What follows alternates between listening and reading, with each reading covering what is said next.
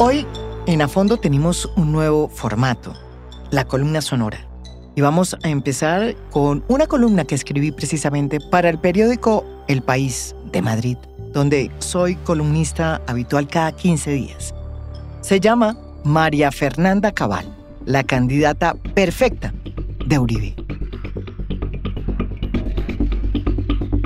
Por eso se inventan 6.402 falsos positivos, pero el presidente de la JEP no publica la lista para demostrarle que es falso. ¡Publique la lista! La masacre de las bananeras es otro de los mitos históricos que traen siempre en la narrativa comunista. Aquí todo es a lo dama rosada, como dije, aquí todo. Entonces él es más, no, un bolillo. ¡Estudien, vagos! La senadora María Fernanda Cabal, la negacionista de derecha que borra masacres de nuestra historia, que afirma sin sonrojarse que los falsos positivos son una invención de los comunistas. Sí, la que muere por Bolsonaro y que fue capaz de hacer campaña por Donald Trump, a pesar de ser senadora colombiana. Y sí, a la que a muchos colombianos les parece que no hay que tomar en serio, porque la consideran como una caricatura. Ella, María Fernanda Cabal, podría ser ungida este 20 de noviembre por el expresidente Álvaro Uribe como la nueva candidata presidencial del Centro Democrático. María Fernanda Cabal es una gran performer de la política. Así a muchos les parezca un chiste. Saltó a la fama en las redes desde que en un trino hecho pocas horas después de la muerte de Gabo, mandó al Nobel al infierno. ¿Y saben por qué? Por haber sido cercano a Fidel Castro. Gabo es la avanzada en la literatura, donde la literatura latinoamericana fantástica de realismo mágico, pero él fue un embajador del Partido Comunista, sin lugar a dudas. Sí fue muy cercano, Fidel Castro. No fue cercano, fue cómplice. Desde entonces es la reina del Twitter, de las redes y de los mensajes que exacerban los miedos, como el miedo que siente un sector de la población ante la posibilidad de que Gustavo Petro, el candidato de izquierda más opcionado en las encuestas, llegue a ganar las próximas elecciones. Gustavo Petro lo único que ofrece es lo mismo de siempre. Es el populismo de izquierda que construye una realidad paralela. Y esa realidad paralela inexistente es la que le vende a seguidores incautos, hipnotizados. Uno a uno, sus contrincantes se han ido evaporando como por arte de magia. El primero de ellos fue Óscar Iván Zuluaga. El ex candidato, ¿se acuerdan que le ganó a Juan Manuel Santos en la primera vuelta en el 2014? Frente a Cabal, pues Zuluaga aparece como un hombre demasiado aplomado, con demasiada experiencia y desde luego mucho menos radical. Su lanzamiento causó gran revuelo, pero pasó el tiempo y mientras Cabal arrasa en sus conversatorios, insulta a los mamertos, el despectivo que ella utiliza para separar a la gente de bien de la gentuza, y logra ser tendencia casi todos los días con sus salidas del forro, pues Óscar Iván Zuluaga solo conquistó el voto clientelista. Es que la Guardia Indígena puede existir sin violar los derechos de los demás. Es el límite. ¿Por qué los indígenas del Cauca, del CRIC, motivados por el CRIC, tienen más derechos que todos los demás seres humanos? Porque son indígenas. Entonces cuénteme cómo es eso. ¿Por encima de los campesinos y de los negros y de los otros indios? No. Hay un problema de anarquía pura. Además, ellos desde los años 70 vienen totalmente ideologizados, desde la época del M-19. Imagínense.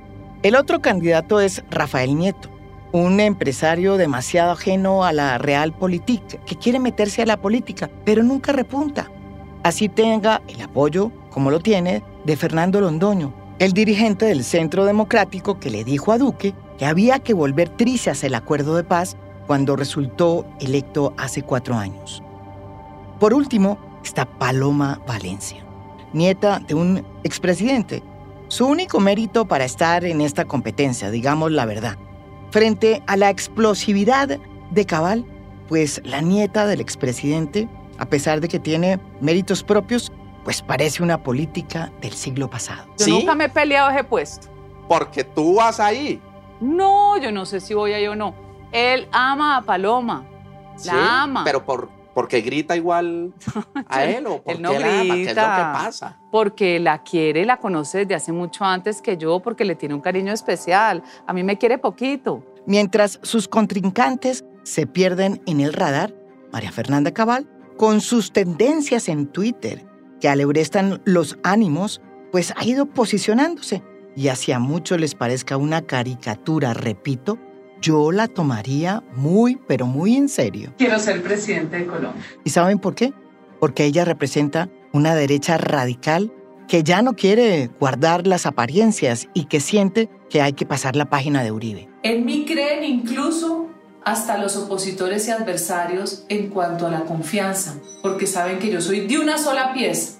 Yo no voy a cambiar, a mudar de piel como las serpientes. El expresidente siempre ha cuidado las formas, así luego las haya usado de mampara para cometer atropellos, como sucedió con las ejecuciones de civiles a manos de militares sucedidas bajo su gobierno.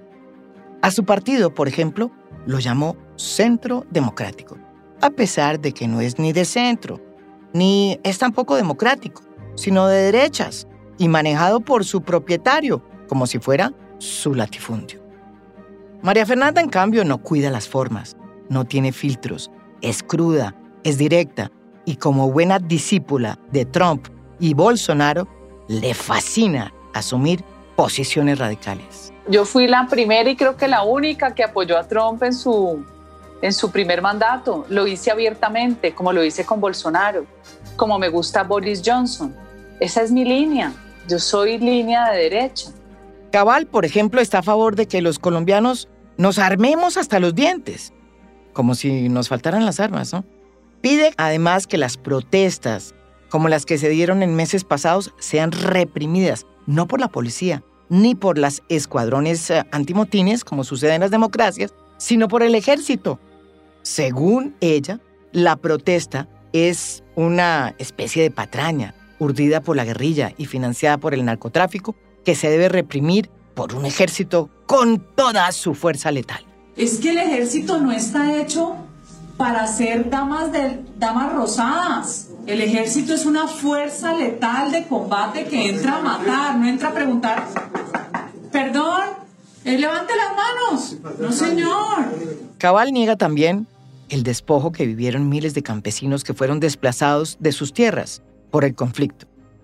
Porque además Cabal niega que hubo conflicto en Colombia y por eso es que ha intentado varias veces acabar en el Congreso o desde el Congreso con la ley de restitución de tierras que se aprobó en el gobierno de Juan Manuel Santos y que les devuelve a los campesinos sus tierras. Entonces, en la unidad de restitución les parece fantástico darles un mercadito, un arriendo. No, Es que usted sea acabó garro, ¿no? con la capacidad de generación de su propia riqueza de una familia campesina. Entonces, esos que no son vagos, a la calle. Y el vago, casa, carro y beca. O el asesino, no se puede, al Congreso. sí, No, pues no. No tiene problemas en decir que desconoce la legitimidad del acuerdo de paz, pues el acuerdo no fue refrendado en las urnas. Ganó el no. Y además, pues no trata, como Duque, de dorar la píldora en el tema de la implementación del acuerdo de paz para quedar bien con las agencias internacionales. El acuerdo, señores, el acuerdo o se reforma o se deroga.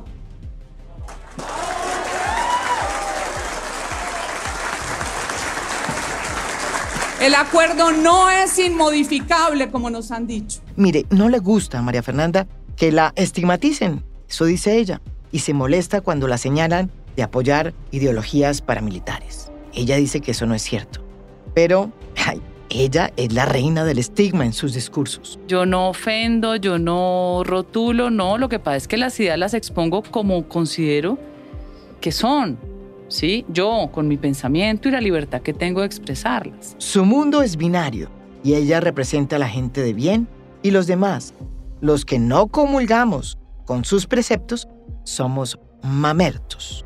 Es decir, somos peligrosos porque no pensamos como ella. Bueno, los mamertos son todos aquellos que dicen ser de izquierda, que hablan de la justicia social, de la igualdad, de los derechos, los superderechos. Yo digo que son los deseos convertidos en derechos, ¿sí? Que es cuando desfiguran lo que es en realidad un Estado de Derecho y pasan por encima de los derechos de los demás. Pero cuando uno ve en la vida de cada uno, son lo más capitalistas, lo más excluyentes, lo más buena vida. Entonces son contradictores de su propia existencia. Así, de poquito en poquito, es que María Fernanda Cabal está conquistando el corazón del expresidente Álvaro Uribe, para que el dedazo le caiga sobre ella. En un audio que está circulando por las redes y que ha conocido a fondo, pues se escucha a un fulano decir que si Uribe dice que María Fernanda Cabal es la única opción para frenar a Gustavo Petro, pues que votaría por ella. ¡Qué carajo! María Fernanda Cabal, pero a mí me encanta y me gusta ella como habla y como todo. Perfecta no es, pero bueno, tendrá sus errores y sus pecados como todo el mundo. Pero ya es hora que se monten en el perro una mujer, a ver si lo hace bien, mejor que el poco de huevones que hemos tenido de presidente, aparte del presidente Uribe, que ha sido lo mejor. El problema es que el dedazo de Uribe, pues, ya no tiene la misma magia de antes, cuando bastaba que tocara las cosas para que el ungido llegara de un tiro a la presidencia sin mayor esfuerzo.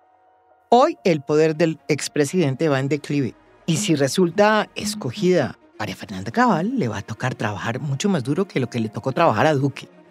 Según las encuestas, la gente está cansada del uribismo, de sus negaciones, de sus intentos por hacer trizas el acuerdo de paz.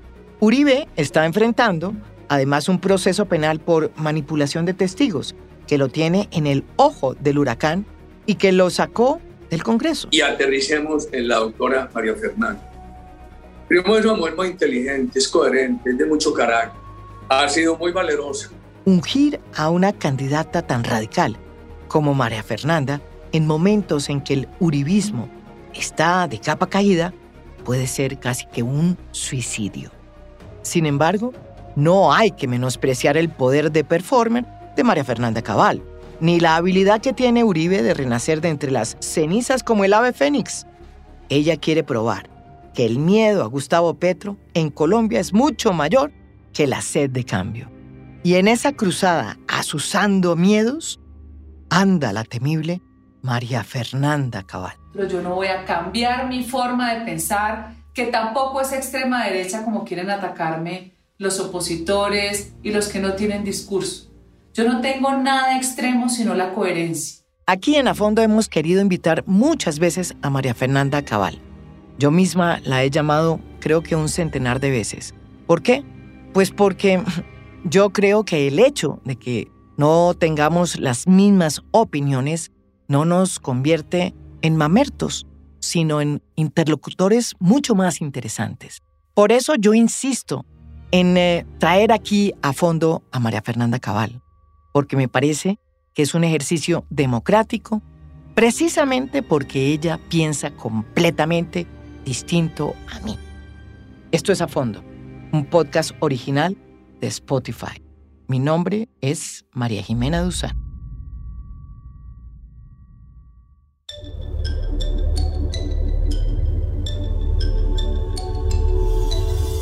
A Fondo es un podcast original de Spotify. Producción general, Lucy Moreno. Editor de contenido, Adrián Ateortúa. Editores de audio, Cristian Leguizamón y Audio Factory. Música original del maestro Óscar Acevedo. Gracias por escuchar. Soy María Jimena Duzán.